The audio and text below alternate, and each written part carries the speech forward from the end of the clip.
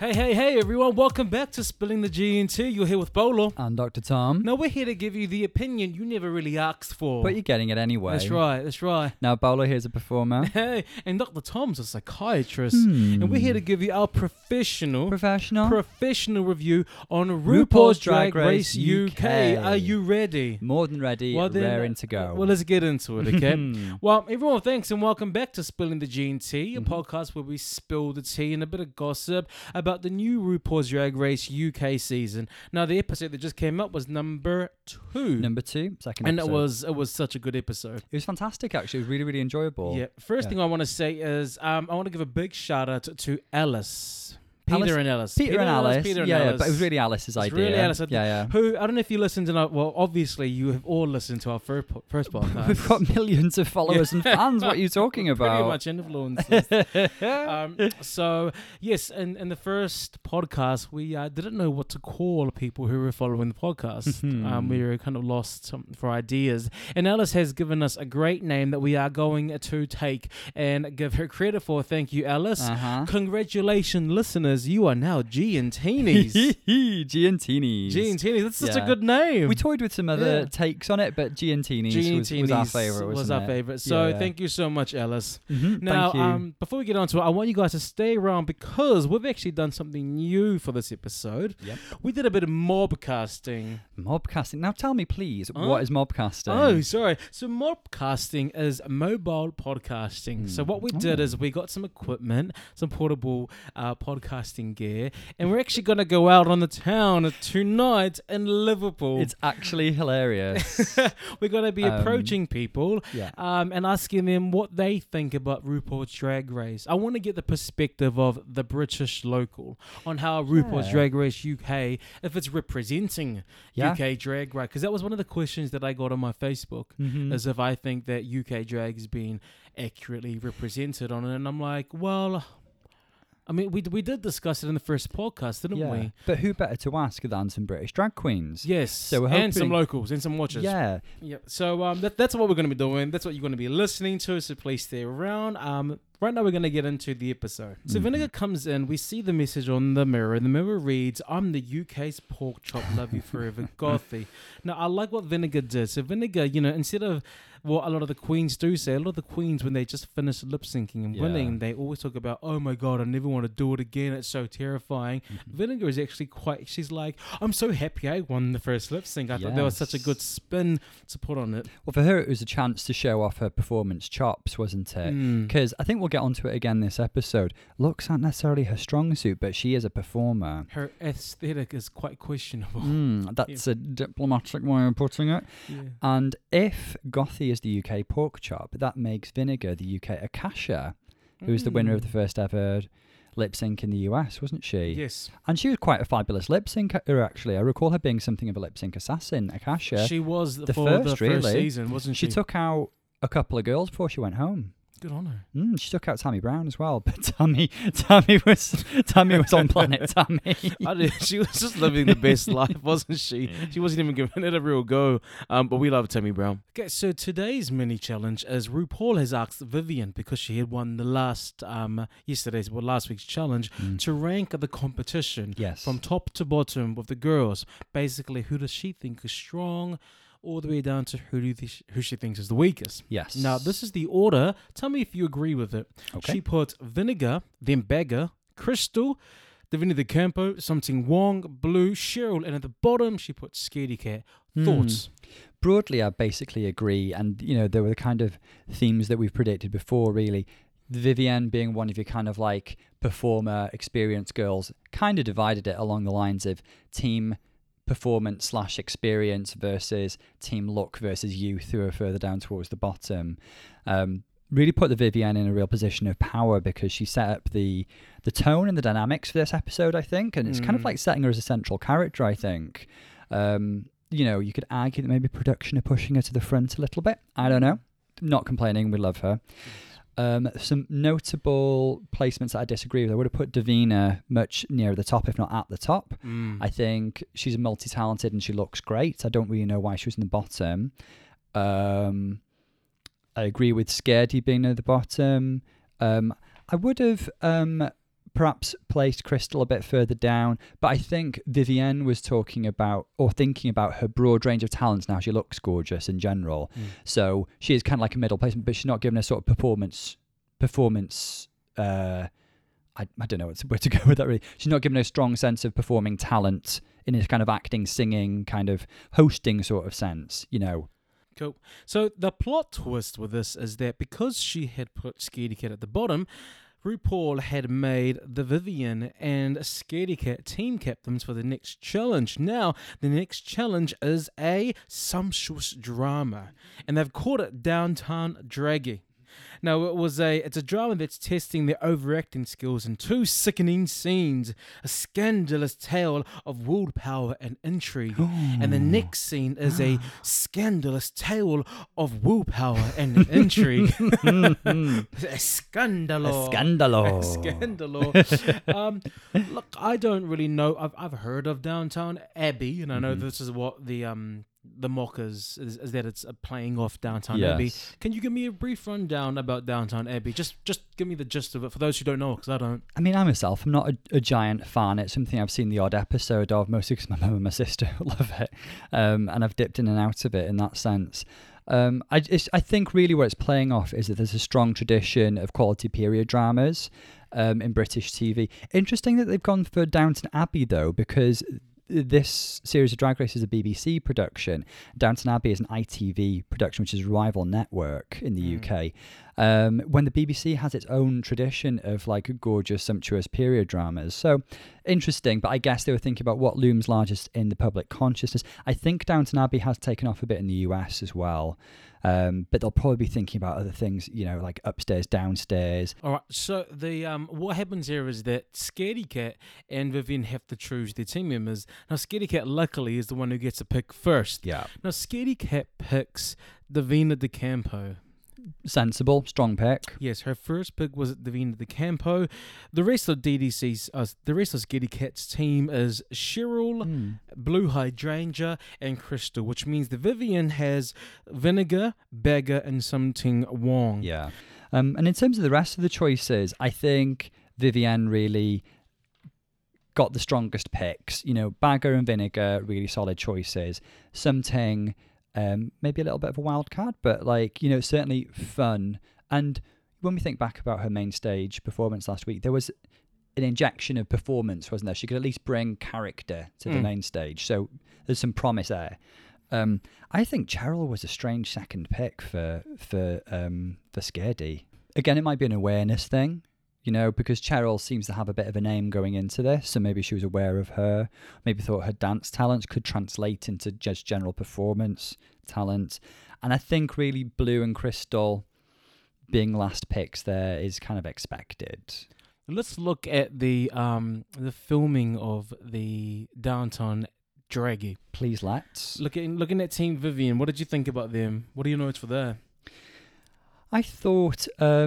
just really solid performances all round, really. Apart from Something, you know, she was a little bit of a weak link in this team, but she was really trying her best. Yeah. And she wasn't awful. Vivienne, really solid performer. Vinegar, fab. Although her look, her aesthetic, a little questionable, won't you think? So this is where we start getting more like, what's happening here in terms of how Vinegar looks in the scene. Now, there is no faulting her performance. Absolutely not. She was fab through and through, a performer, an actor.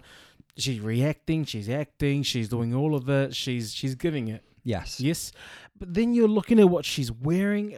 I don't even think that she was wearing a wig that was too small for her. It was really small. You could see quite a large area of scalp above her ears. Exactly. Yeah. It was almost like she had like an undercut and she just tied it back. And the makeup as well. I mean, one thing about Drag Race is that queens often come on, even really experienced queens, and their makeup looks different on TV to how it's looked on the stage. Of course, on the stage past. You're painting for the next suburb. Absolutely. Gosh, you have to, because the lighting drowns out a lot of your... What is it Trixie said? I don't paint for the back row, I paint for the shop across the street. Yeah. I think it was her. But yes, I don't really remember the makeup, but I do remember that the look was very The questionable. makeup was noticeably like quite poorly blended, the contouring and stuff. I could see it was like patchy. Not that I'm a makeup expert, but I've got eyes.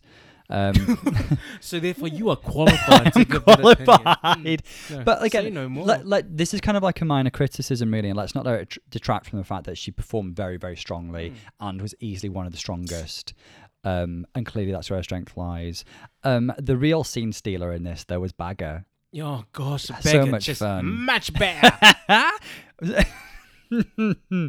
I every time that she just like looked at the camera, I laughed. Her cute little funny face with all this like dodgy makeup on. Unique face. No. I mean the way her makeup was done. It was a combination of cute and funny. She looks like a caricature. She really of does. Beggar. Yes. She was actually serving an anemic fever illness. very that, wasn't That's she? what I was thinking. Yeah. She was really good at overacting. She was overacting, which is exactly what the challenge called for. Yeah. She went in the guns blazing. She really did. Yes. She had fun. She amped it up. It still felt like Bagger, though. It still felt like she was being herself and just having a Yes. great time. I mean, she was hilarious.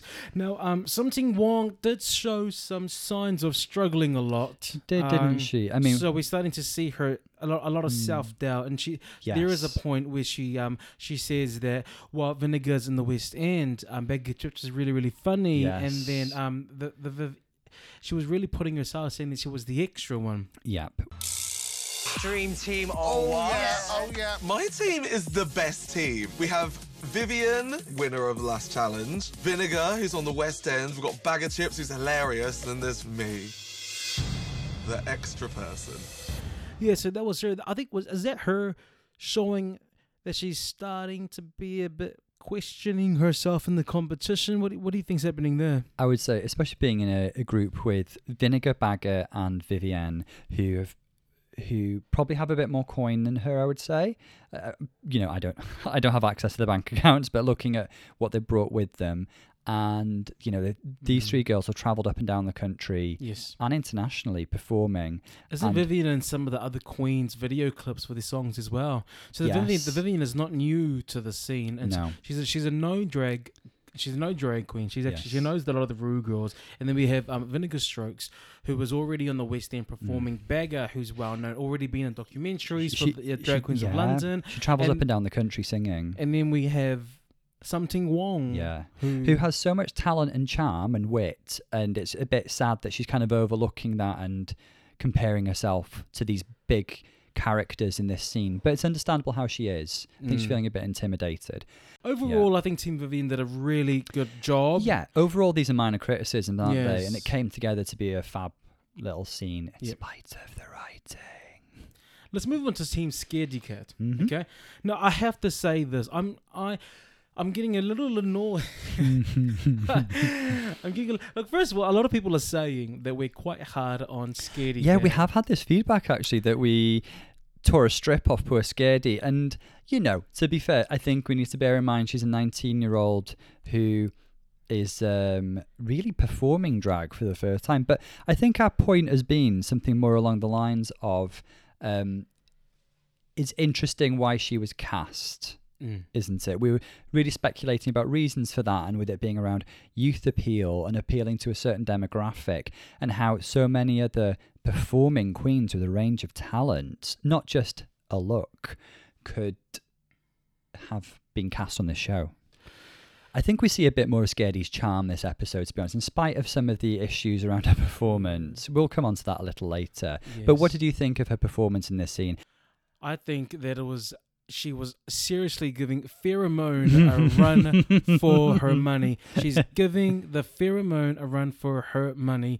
She's whining and moaning so much, and it's actually very annoying. It is actually, and the edit actually plays to that because they compiled basically a bunch of clips of her making this pheromone noise. And didn't we conceive of a little game we could play with our Giantini's? What's the game? Perhaps a little clip package to see if you can distinguish Scaredy Cat from Pheromone. Yeah, so what we're going to do now is we're going to be playing you, if you don't know who Pheromone is a moaner. She's got a reputation for whining and moaning a lot. And now we've got Scaredy Cat, who was giving her a run for her money. So, let's play Pheromone or Pheroclone. Ah, I like what you did there.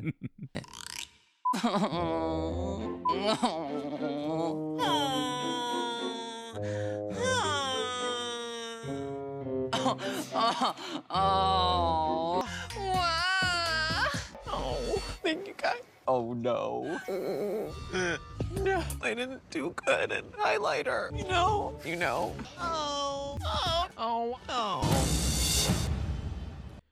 God, actually, that's quite annoying. It's quite a long segment of moaning. I apologize. Okay, so how did you go? If you guessed that the first half of that, so the first 6 moans, was from our Pheroclone, then you were right. The rest of the segment was the original Miss Pheromone. So, congrats to you if you got that. Okay, let's move on. So what else do we think? I think the person who really excelled in this team was DDC, 100%. Davina De Campo. She has years and years and years of training and experience over these girls, and she showed up. Yes. She came and she did it. She came in, she showed up. She slayed everyone. She was a total pro, wasn't she? Very much so. Very consistent, very funny. Her timing was great. Her gags landed. I'll tell you, and she didn't necessarily have the funniest part or writing to work with. I'll tell you who she reminded me of was Alaska in the season 5 acting challenge, when Alaska got credit for being a really solid actress and being the glue that held the scene together. And I genuinely think that's the case in this scene as well. I think she was with a bunch of queens who were really struggling, actually, and the only reason the scene got anywhere was because of Davina. She's got some really director cameras, amazing director cameras here, where she's actually, because Cheryl, well, let's look at Cheryl quickly. Now, I think it was really, really hard because I think Cheryl was just being the same Cheryl that we were already seeing in the confessionals. So she was really playing the same character, just with different makeup and. Well, I thought she was drawing inspiration heavily from Bendela Creme as the Dowager Countess Dame Maggie Smith in season 6 Snatch Game. It was a bit like when Alyssa was being Faye Dunaway as Joan Crawford. This felt a bit like. So many names. Cheryl Hall as Bendela Creme as Maggie Smith. Yeah, let's play the little audio of DDC's reaction to Cheryl Hall's playing the part that she's playing. Here it goes. It's funny. Your newspaper, milady. That's Dame. That's Countess. Apologies. Cut. That's Dowager Countess. Sorry. Cheryl, she has the voice and she has the eyes, but does she know her lines? No, she fucking doesn't. So that's it. Yeah. DDC is a complete professional. She even walks in character. She walks in character. She stays in character throughout the whole thing, and she's just a complete professional. The thing I loved about her and Bagger in this challenge as well, not afraid to play, in inverted commas, ugly. Both gorgeous, glamorous drag queens who just, really aren't afraid to play a funny, ugly comedy character. Who else do we have in that team? We've got Crystal. Yeah, Crystal gave a surprisingly okay performance. Yeah, props to Crystal. What I liked about Crystal was I think the kind of cue for the way to play this character was in the name, because she was Kylie, wasn't she? And she basically played her like a bored, spoiled Kardashian Jenner-esque character, which was successful. At least, I think it helped her that she had those parameters to work in. It's like, yeah, I'm going to be Kylie Jenner, basically. And she was, and it was funny. She had some great little moments. So props to Crystal. She actually surprised and impressed me in this episode. Poor Blue Hydrangea is her performance proved that she is a look queen, because no, in the nicest way. Come on. Yeah, Blue's performance in this acting challenge proved that she is beautiful. Yeah, that pirouette showed me that you have great contouring. She struggled No. with her lines, didn't she? She struggled with her lines, but she's so charismatic and just there's a warmth that comes from her. She There's seems like a she's lovely got that- person. She really does. So I really didn't want to see her do bad. I was really rooting for her to do good. Yeah.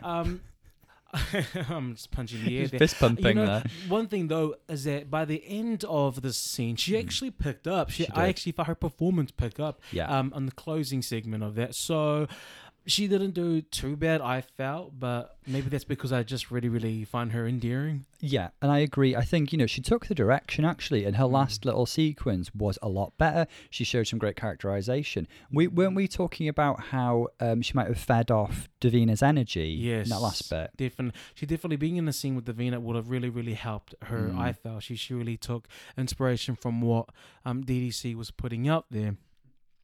Now, I mean, Davina De Campo really left everyone in their tracks for this challenge, and she did say a comment about how she's the strongest by a bloody country mile, but she didn't say it in a way that was bragging, did No. she? She said, "I'm the best by a bloody country mile," in the sense that, are you serious? Are you serious? Is this who I'm working with? Yeah. Now, DDC's gone from a place where she's a professional performer. People pay her to go places, and if she is on stage, it's generally going to be with another professional. So she's used to competing with other people who are trained and well and trying to overshadow them and overshine them and stand out.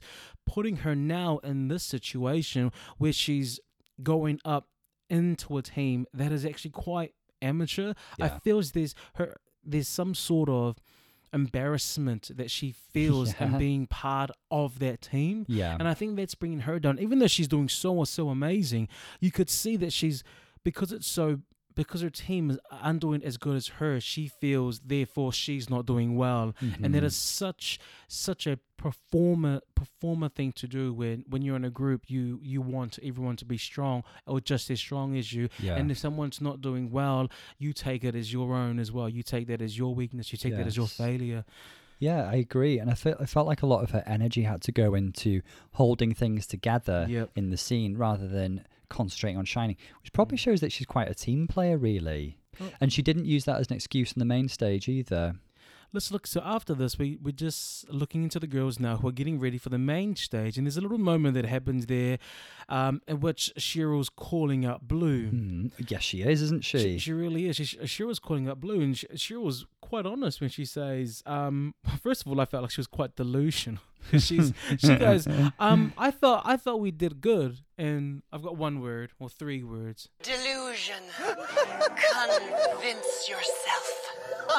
Oh, that's Jinx Monsoon. Thank you very much. No, yes. And then she tells Blue that I could tell you were a nervous wreck. And then there's a little moment between Cheryl and the Vivian.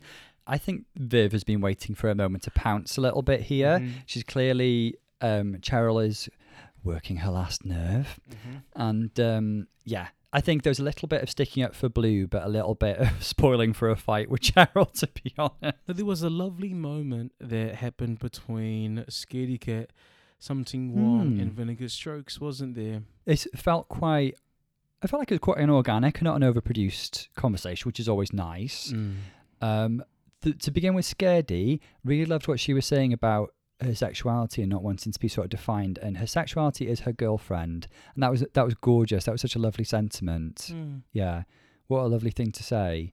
They seem like such a, when you look, because her girlfriend is on her Instagram as well, they just seem like a fun, arty couple who just like love each other's company and being creative, and obviously they're a very visual pair. And yeah, there was a moment with Something Wong where it's very, very much like Kimchi. Yes. The story's very much like Yes. Kimchi, in which Something Wong family doesn't know that he does drag. Doesn't know that he's gay, and they still think that he works as a marketing executive in London. So there's a whole part of his life that he's keeping away from his family, and I feel it's his way of protecting his family.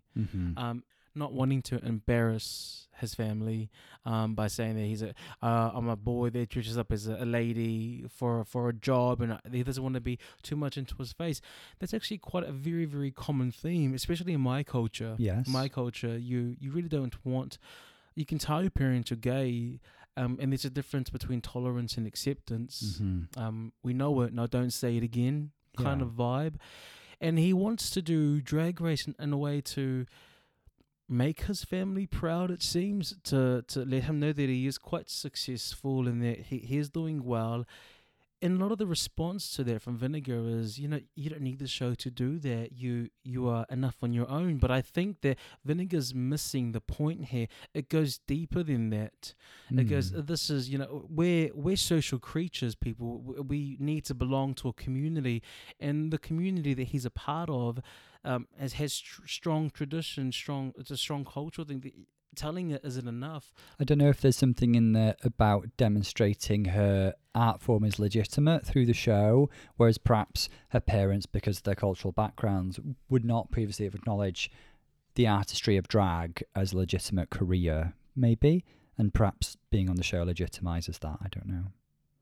It was just a really, really nice. Really nice, very different. It's nice, it's different, different. It's interesting, it's nice. It was a very, very nice, honest moment that we really got to get into.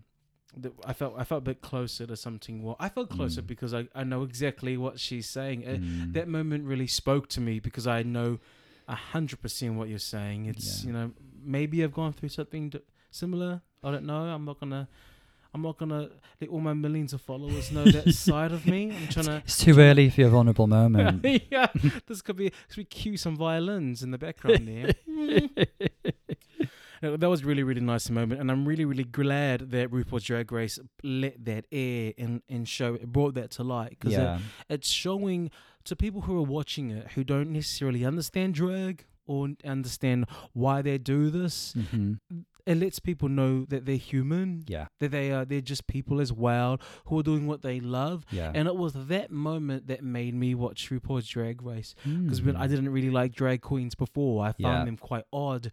And I came home one time from work, and my flatmate Melissa, shout out to Melissa, Melly, she was watching it, and I would watch it from a distance and just be like, that's disgusting.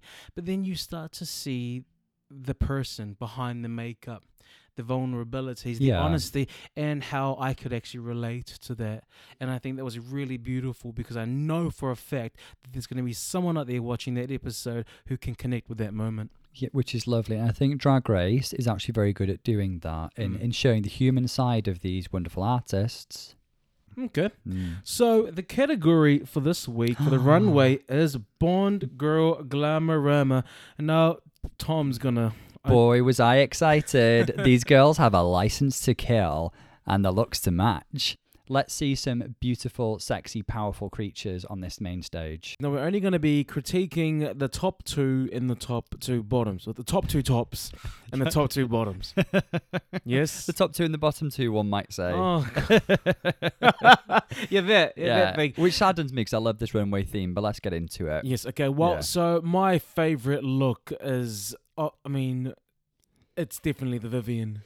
Yeah, I mean... she opened the runway, and to me, she closed it. When she left, I was like, done. She looked absolutely fabulous in this sort of jumpsuit with the hood, which gave massive Grace Jones vibes, which she referenced herself. Grace Jones, of course, played Mayday in A View to a Kill, classic Bond girl, kick-ass lady.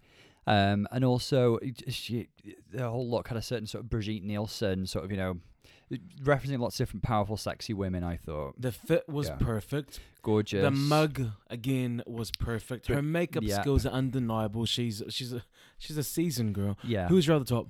My other top was Crystal. Okay. She really impressed me. I thought she looked gorgeous. All right. She was in this sort of like PVC cap suit serving dominatrix, and she served dominatrix a lot more successfully than last week, I thought. 100%. She cracked that whip. She served sex and power. She was a scary, beautiful, sexy lady, I thought. She had a reveal as well, didn't she? She took off her coat. She had a nice coat on. She took it off, and Nice then she coat. had It was a lovely coat. and she had a whip, and she cracked that whip Yeah. as part of the performance, and she made the whole thing Yeah. top to bottom. So congrats on that. Yeah. She's a sewer. She Good week sews. for Crystal overall, I thought.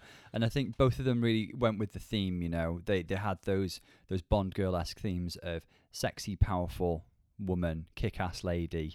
My other top was DDC, Davina De Campo. I did love Davina's look. Very much Al Driver inspired. Reminded me of Yeah, Al Driver yeah. from Kill Bill. Yeah, with the eye patch. The coat was very Yeah. much The Matrix. Yeah. And I think that with the wig, she was giving anime. Yeah. And was she amazing? And amazing. She had lots of different reference points there, didn't she? I thought, but it came together. One critique about Davina is, girl, what was that knife? It was Was tiny. there a knife? Exactly. I can only tell there was one by the motion she was I like making. your response to that. She's like, it's a common complaint. It was lovely. All right, the bottoms. Mm-hmm. I love Vinegar Strokes. She's a strong performer, she and her is. runway proves that she's a strong She's a performer. strong performer. Because She looked like a lawyer, just coming back from a lunch break. It was ill-fitting. It looked cheap. It just really was not a good look. It did not fit the theme, and her mug was really severe. I loved the long weave, but overall, as a look, it was a complete miss for me. I have to agree. I didn't really like it. She had that really anemic first stole as well. It was tiny, and she was just kind of like, you know, just leaving it hanging. She wasn't even using it. I tell you what I do love. I do love that she still walked with all the confidence She in did, the world. yeah. You know what I mean? Like She owned that room. Another case of delusion. Convince yourself. It was a misplaced sense of confidence in that look, wasn't it? My other bottom, and I think that we're both in consensus. Consensus? We're consensing. Yeah. Yes. Can you use it in a consensus? Bloody hell. I think we're both in consensus with who our other bottom is. I think it's Cheryl Cole. Cheryl Hall, aka Double O Dipshit, was the name she gave herself. Okay. Well, She's- she looked it. Yeah. And I, oop. She was another girl with a reveal. Yes. And I can see what she was going for. I think she was first going for a kind of like a cocktail dress kind of look, which is, you know, that is synonymous with confident, sexy Bond girls.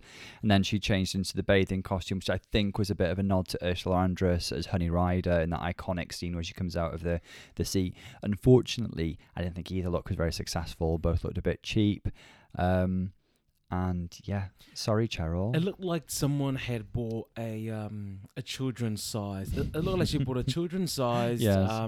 a swimming one-piece swimsuit. Yeah. And she put it on, and it just she managed to get it on, but it just stretched all the way. Yeah. That's what I thought it like. It Definitely. looked like. Yeah. A bit ill-fitting, really. Yeah. So not a fan. Special mention as well to Bag of Chips. Even though she looked fabulous and having a lot of fun on the runway, I think she had a Liza Minnelli costume lying around that she forced into the theme, and, you know, popped a bowler hat on and said, "Oh, I'm like a lady, odd job." I didn't. I mean, she's fabulous and I love her, and she deserved to win. Yeah. But had she been up there for critiques, I wonder if they would have picked up on that. Well, anyway, congrats to Becca because she won the challenge, Fantastic didn't job, she? Claps Bagger. all around. We're going into the judging, so there's one point in the judging where, well, there's two things that happen with the judging that is quite spitting the G&T type of stuff that when you talk about. One was Cheryl Cole calling out something wrong on the main stage. So the question is, to Cheryl, are you surprised that they won? And she said, well, yes, they were good. Well, most of them were good. And then she took this opportunity to say that something wrong's Yes. Mariah Carey was a bit Mariah scary. Another moment that we do have is Davina De Campo. Now, Davina De Campo totally slayed this She challenge. did. Unfortunately for her, she was in the weaker team. Yes. The team with not many performers. Mm-hmm. And when the judges are giving her such great compliments, and she's listening to these compliments, and you can see it in her face. She's waiting for the but. Yeah. she's waiting for them to say something that she did wrong, and Something wrong. something wrong, and she didn't. She got nothing but great praise, and they did ask her what did she think, and we're actually quite surprised to actually hear she didn't think she did as well as the judges are saying, and as well as she thought she could have done. It was interesting watching your character because there was something that you added to it that was really, really lovely work. Thank you. What did you think having seen it? I was not going to be this person. I still feel like there was a lot that I should have squeezed in there. There was so much more in there that I could have got out of it, and there was so much that fell flat. But I've got to a point in my career where I feel like I need to push myself. So that's why I'm here. Yeah. And I don't feel like I've arrived yet. As a viewer, what we see is Davina doing so well, amazing acting, and then you hear her talk about it as though she could see nothing wrong, nothing but the faults, and that is such a performer, especially if you have a dance background. It's such a dancer thing to do, is because you're taught to self-correct. You know, you're taught to self-correct. Your arms too high, your split's not right, your legs not turned out enough, your turns were wobbly. You're trained to look at yourself and assess and self-correct, and that's what she was doing there. And you'd think someone like Davina De Campo, who is an amazing drag queen, who has been working professionally, who was a judge on many shows, who apparently introduced The Simpsons. Still want to find out about that. Someone with such a great CV, you see them up there and you wonder how can they have this much insecurity. Yeah. And I Facebooked, I asked a friend of mine, Kyle, and he's an amazing dancer. Kyle is a major K-pop choreographer. He's done nearly all of the great K-pop artists, and he's done Jennifer Lopez, a choreograph for Jennifer Lopez as well. He was an amazing dancer. I can see no fault in him. I decided to ask him, how does he feel looking at himself dance? Can he look at himself dance, and is he happy with it? And he replied saying it was only a year or two ago where he actually enjoyed watching himself dance, which means for the 10 years before then, which I known him, he didn't like it. And it's this, everyone knows Kyle. Kyle's a name. Like, you know, I come to London and I see classes recycling his dances and his moves. I'm like, that's Kyle. Yeah. Someone like that is it just shows you how we're just so critical on ourselves as performers, and we always critiquing. And it was very reminiscent of what was happening with Davina De Campo there. She was judging herself and almost bringing up the flaws, because it's better you air your bad laundry than for them to bring it up, because that way you feel like, well, I've already said it, so you can't say, and it doesn't affect me. Absolutely. She's clearly quite a perfectionistic character, isn't she? And as you've very eloquently explained, she's self-critiquing before a perceived criticism from others. I think, we did wonder if she was going to kind of fracture and become defensive under criticism, when in fact she's actually criticizing herself under praise, isn't she? Kind of the opposite is happening. But I think this episode probably gave her a little confidence boost. Rue certainly gave her some sincere praise, didn't she? So let's hope she takes that tailwind and lets it give her some propulsion forward. Before moving on, I do want to say that this episode was an episode of heart and vulnerability. It was. And honesty, because this episode gave me all the good vibes. Yeah. I may have teared up once or twice, but that could have been tearing up. That could have been the Prosecco. Yeah. That could have been the vodka. You having a Prosecco? Now, there's a moment that's happening while they're getting judged, the Save Queens. And thank God they make this discussion. So to those who have seen, I have been a bit harsh on Cheryl Hole ever since our first podcast. Harsh? saying that I'm really hard on her and all of that. Like the last previous podcast, I'm actually saying that she's really, really fake. I don't know her. She's not genuine. She's overly produced.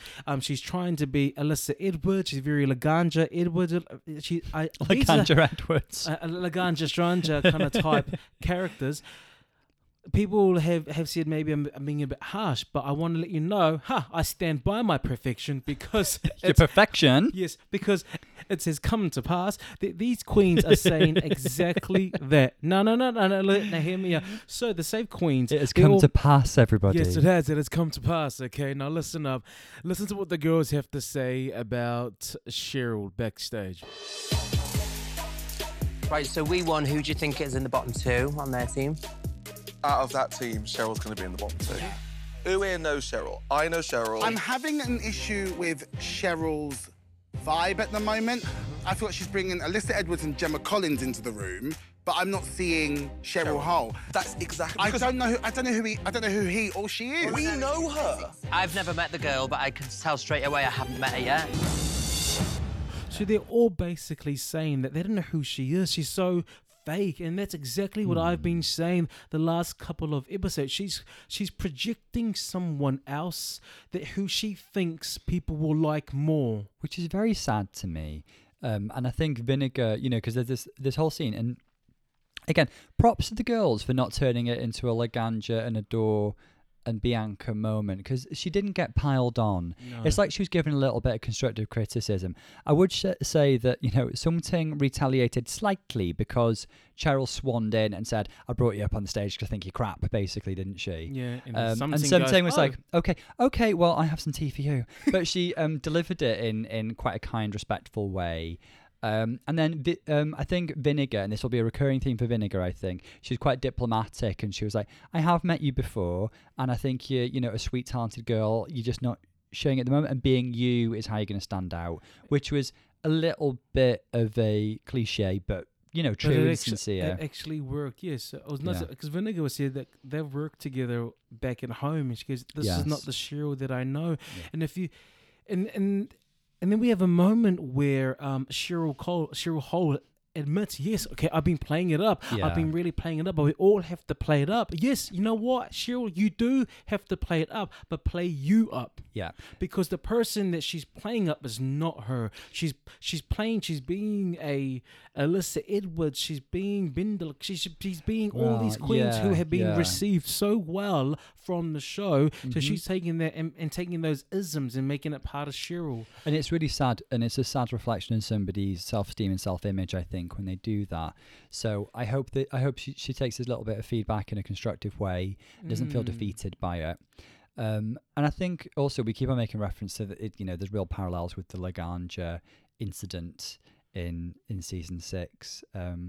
This is not how you talk when we're together, girl. When the cameras are off. Yeah. This is how I talk when I'm with my friends. There's the only time so far that I've actually really liked Cheryl and grown to feel her being genuine is the moment where she's telling, yes, okay, maybe I'm not being myself, but she becomes vulnerable. She tears up a bit, she becomes vulnerable, and I'm like, that's who I want to see. Yeah. Is that Cheryl? Because if that's who it is, I think I like that person. Definitely. Can I see more of her? Yeah. Of course. But, I guess it must be a difficult line to tread because a lot of people in drag adopt a persona. And I guess a good distinction is, that was highlighted in season 6, Laganja failed a little because she adopted a completely different personality that was not her. Whereas Dayla adopted what was a heightened version of her own personality, which was more successful. So if you're going to do a persona, maybe take a little leaf out of Bendela Cram's book rather than Laganja's. The bottom two is Blue Hydrangea and Scaredy Cat. And the lip sync happens, and you know what? There's a difference. Is they aren't the best performers, but Blue Hydrangea is performing with her life. She's performing with heart and passion. You know for a fact she does not want to go home, and she's dancing that way. She's giving it everything she's got. The only critique I have is that I wish she took off that helmet, because she had a weave underneath, and how amazing would that be? It would be a semi-reveal and then just use your head and your hair. I completely agree with you. Neither of the girls took this to the next level. Neither of the girls were fabulously amazing, but I will say Blue poured her little heart into this. Scaredy Kat, I could see what she was going for. And we've said before, haven't we? Scaredy's defense mechanism is, I'm going to make out I'm not taking this seriously, so nobody can ever criticize me for it. And she channeled that into the lip sync. She made a kind of funny joke out of it and kept her quirky little character. Yes, we kind of expected her to do that, didn't we? Anyway, the winner of the lip sync is Blue Hydrangea, and congratulations. So Blue Hydrangea goes, goodbye Scaredy Kat. Alright, so what did you guys think of that episode? Well, we kind of know what you guys think, because we went out mobcasting into Liverpool City. That's right, we went mobile podcasting. We went street walking. And we got some of the responses. We wanted to gauge how it was being received in the UK. Now, the reason we thought of this idea was because of Juliet. So a big shout out to Juliet in New Zealand. Thank you, Juliet. Who asked the question, do you think Drag Race UK, or what we've termed Drag Race RUK, okay, if it's been representative of what UK drag is? I didn't know the answer. I had a gist of it, but we went out and asked this question on the streets. We also wanted to shine a bit of a spotlight on some local queens, so let's see what they have to say. Yes, so listen up and see how we went. All right, cool. So we found another group of fans who actually watched the show. Welcome to Spinning the GNT. My name is Polo. Can I grab you guys' names? I'm going to go run you first. Yes, I'm Nate. I'm Dean. Matt. Okay, so what do you guys think of the latest RuPaul's Drag Race episode 2? Who am I going to first? Nate. Well, it was absolutely amazing. Bag of chips, much better! It was just brilliant. Typically British, the way she overacted and absolutely incorporated the British humour and took it to it. Do you know what I mean? It was brilliant. All I can say is Bag of Chips and the Vivian, they just smashed it out the park. Yeah, they smashed it out the park. I was very disappointed in Scaredy Kat. She was just one note all the way through. Do you think she's giving Pheromone a run for her money? Yes, definitely. It was too... it was like, why copy someone who's already been on it? Think of your own creative personality. Do you know what I mean? So... Next question is, a lot of the people that ask us this question, so we don't really know this, what's the difference between UK drag and US drag? I'm going to go to you first. I want to go around. UK is better. Right. Being on the drag scene for absolute years now, personally, not in drag, but knowing drag queens themselves, the UK drag is much more about banter and humour and incorporating the audience, whereas American drag is more about entertaining the audience. And it's not there. Michelle Visage, the way she was towards some of the queens this week, I thought complete and utter bitch, because she doesn't actually understand the British drag humour. She doesn't get it. And I was couldn't believe it. I really couldn't. Yeah. I just want to suck his dick. Whoa, that was loud. Sorry. Family show, everyone. Family show. No, what was Michelle Visage harsh on? She was harsh on the critics, everything. And she doesn't actually understand the British humour. The way they were acting in their challenges actually incorporated all the British humour. It got it all involved. And she was like, well, how about, love, instead of concentrating on your bloody dancing on whatever, actually get to know the British people and, what they're about, the humour is and stuff like that. And then you'll actually get to know what the queens are like in this country, because they can slay the American queens every single night. They really can, when it comes to lip syncing, when it comes to entertaining the crowds, when it comes to crowd incorporation. I'm sorry, we're not just here to stand on a stage and entertain. We're actually here for audience participation, and she doesn't get that. She just doesn't get that. What do you... Can we get your number? Can we do a podcast I think special? Stronger in your opinions, actually. Well, I could be stronger in my opinion, but media, I'm keeping it quite plain and simple at the moment. So, which drag queen on the show do you think is no way a representation of what UK drag is in terms of quality and in terms. Sorry, what was it? Cheryl Hole, girl. Oh yes, girl, yes. She's American through and through. Yeah. And a lot of things that we mentioned on a lot of the drag queen. She's like a RuPaul American drag queen. Like on the drag race style, so she's acting that way. I don't know whether she's just acting that way for the show or whether that is her actual persona, but Cheryl Hole, God girl, you need to become British more. I would completely agree. Like, I don't know who Cheryl Hole is. She is literally playing the RuPaul American drag queen. She's got the tongue pops, she's got the girl, she's got the yas. Typecasting, and she's just amalgamating God knows how many queens that have been on God knows how many seasons it is now, you know, and she's trying to play to RuPaul and Michelle Visage, you know, look at me, I'm Americanism, blah blah blah. Love, it's UK drag race, and I mean, one of my best friends, Carmen in Blackpool, you know, absolutely amazing. Now, she's retired now, but do you know what? If she'd gone to the show, she would slay those bitches because she is absolutely authentic to the British crowd, you know, just like the Vivienne. I met the Vivienne. Something Wong. Something Wong. Say that again. I'm loving the Vivienne and Something Wong because they are typically British and they are pushing the British humour. Like, they're off the cuff, like, I don't know how to describe it. Which drag queen to you is portraying UK drag? Just name the ones that you think. I'm going to go around. I'm going to do you first. For me, it's the Vivienne. I met the Vivienne when she was supporting Bianca Del Rio, and it was Blackpool Pride. Now, I was just getting over cancer at the time. I'd just gone into remission, and I was sat there. I was quite ill at the time, and she came over to me and she actually spoke to me personally and actually made a connection with me. She then added me on Facebook, and then 4 weeks later, when I was going back for a test, she then actually contacted me and went, how did it go and stuff like that. She remembered, and for me, that is the British thing. It's about making a personal connection and connecting with your audience, your crowd and stuff like that, and incorporating it into the show. Anyone else? Anyone else can top that? I was just going to say it's the Vivienne because I've seen her in fucking Gran Canaria. We was in Gran Canaria Winter Pride and the Vivienne was amazing. She was.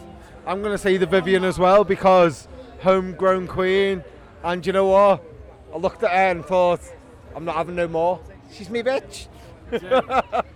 You guys, that's been amazing. That's all I really have. But thank you so much for your time. Can I grab your names again? I'm Dean. Matt. I'm Nate. And these are the guys from Liverpool. All right, cheers. Thank you. All right, hey, so we're in Liverpool right now. We've actually just come into for a quick drink to the Lisbon, which is a bar, premier bar in Liverpool. And we've actually bumped into someone here who made this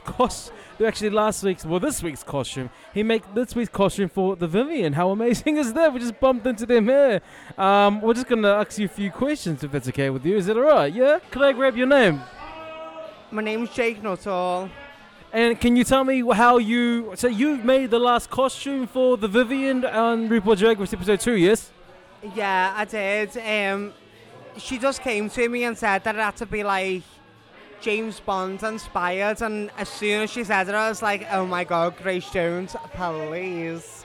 It's definitely one of our favourite looks, and I don't know if you've seen so far, but around in social media, her look's getting so much praise. Like, obviously Vivienne knows that I make clothes, so when she knew that she was going to be on it, she asked me to make her something, and I was like, oh my god, absolutely yes.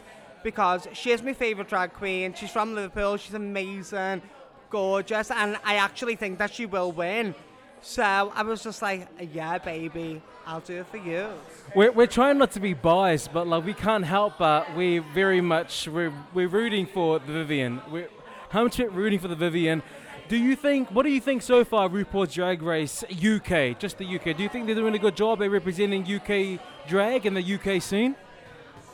To be fair, when I knew it was going to happen, I was like, I was thinking that it might have been a little bit low budget, like they wouldn't have put any money into it or anything, but as soon as I watched it, I was like, oh my god, like it's like just as good as the American one, and I feel like all the girls, like all the queens, are just as good here, if not a little bit better. Like, I was so happy to like do something for Vivienne, and I knew it'd be seen, and that's everything. It's a dream come true for me because I love it. It's my favourite show, and I'm absolutely obsessed with Michelle Visage. The fact that she's even just looked at something, and man, she didn't critique it so she can fuck her right off, but she's fab. She's gorgeous, and fuck her.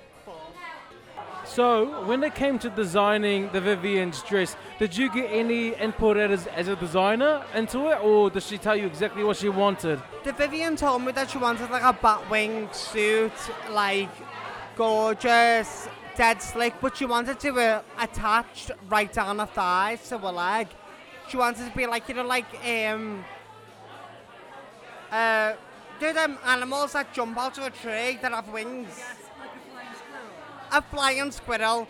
She wanted to attach from the bottom of her ankles right up, and I said, oh no babe, this is what we'll do. And then she was like, oh my god, yeah, because she's so trustworthy and she's got the vision. She's like, she knows what she wants, and she knew it would look gorgeous. And then I went away and made it, turned up at the house and went, listen, I've like attached long sleeves and I put a hood on it. If you don't like it, I'll take it off, and then that'll be it. And she put it on. She was like, oh my god, villain. I am a fucking villain. She was made up. She loved it, and she looked gorgeous. I am so proud of her. How did you get that lighting? Like, there was a certain color? Well, the only thing I can say about that is that I'm just absolutely fantastic, and I'm absolutely gorgeous. And I will do what I will do for every fucking queen to look gorgeous. And she looked absolutely fantastic in my eyes. Well, thank you so much. 100% agree with you there. All right, thank you so much for your time. Thank you so much. Hey, so we're outside the Lisbon again. I found another fan of the RuPaul's Drag Race. Can I grab your name quickly? Martin. Hey, Martin. Martin, okay. So, you've seen the last episode of RuPaul's Drag Race, episode 2. What are your thoughts on that episode? My thoughts were that the show was so amazing. I'm so proud of all of our UK queens. I'm obviously rooting for our Vivienne. And the episode was amazing, like any other. Yeah. What was were there any highlights or any lowlights of the episode that you saw? The highlights of the episode was Vivienne walking down the runway in my boyfriend's cat suit that he made specially for the Vivienne. So amazing, so proud of him. I was in the room when he made the jumpsuit, so to see her walk down the runway and to see everyone so happy with it was just like, I'm blown away by it. I'm blown away. To go from seeing the beginning fabric to the end product and then seeing it on stage, what were your feelings? Well, to me, I can't even thread a needle, so whenever he buys a piece of fabric and he tells me what his plans are for like that fabric and what he's going to make out of it, I can't see it because I'm so awful, like I can't thread a needle, as I just said, but he like literally made that outfit like in a couple of hours. It amazes me that he's got such talent that he can do this in like such a short amount of time, and I was just so proud. The next question is, like everyone, a lot of the questions that I'm getting asked from people outside of the UK and even maybe some in is, do you think RuPaul's Drag Race UK is showing a good representation of what UK drag is here? Well, I can tell by the accent that, like, you're not from here. I can see the Australian accent, but I think it is, yeah, because you're getting not just one part of the UK, you're getting Cheryl Hole, who's from Essex, and you're getting the whole Essex scene. There's even Crystal, who is, you know, from Canada, and obviously she's lived in London.